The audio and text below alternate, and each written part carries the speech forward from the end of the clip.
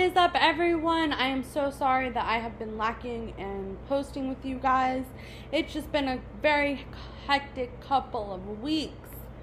If you noticed last time on my life update, I had a bunch of car troubles, and today I have actually purchased my brand new vehicle because, let's face it, living in New York, winter is crazy and I cannot have an unreliable car, especially because I work in a hospital. With that being said, I figured this time I would just be giving some insight on a few things and how I would love to hear opinions on men's mental health and how it's not talked about.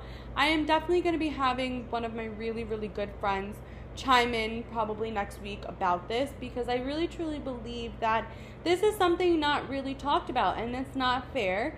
We always say as a society that we want to be more open and ignore the stigma, squash the stigma, whatever you want to say about it, but we never address the fact that it is more socially acceptable to talk about it as a female rather it is a male. So I really want to just take a moment for you to give me your thoughts. Please let me know on Instagram what your thoughts are. If this is something that truly needs to be talked about, I truly believe it is, because if we're going to talk about mental health, we better give the benefit of the doubt to everybody around. Also, I want to know more about my viewers. I also want to know more about my entrepreneurs. As you guys know, I am a giant foodie, and I had went to a new bar and restaurant that was established in 2020. Let's just say I have very mixed reviews about it. Me and my boyfriend both agreed that we are going to give it the benefit of the doubt and try it again later on when they become a little more seasoned. The food was wonderful. I'm not going to lie. The food was pretty good. We had an appetizer of fried pickles and I can't remember the other one. It was really yummy. I had pulled ribs sandwich and my boyfriend had a steak sandwich. We had 2 drinks each. My drinks alone were, I want to say, about $5 each, so it came out to $10.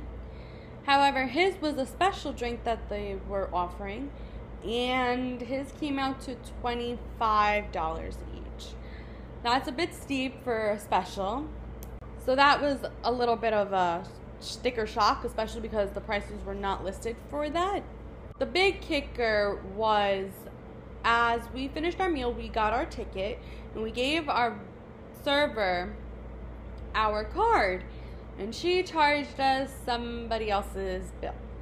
Okay, so it was a couple of dollars different, but the fact of the matter is you charged us somebody else's bill.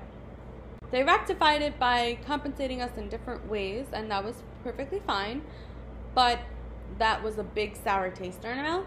And the other sour taste was that there was smoke that just filled the restaurant bar area, and it's got to be from the venting system. You can't fault that. The decor and cleanliness was out of this world.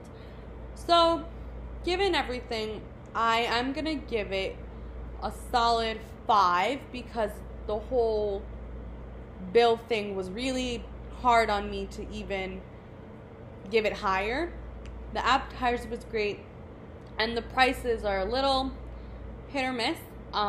I do overall think that this is a great start and that they are a great company. They just need to get a little more seasoned and they'll be doing great. So they are a great local place in Nyack called the Henry & Co. So please check it out. Give them the benefit of the doubt and let me know what you think. Thanks, guys.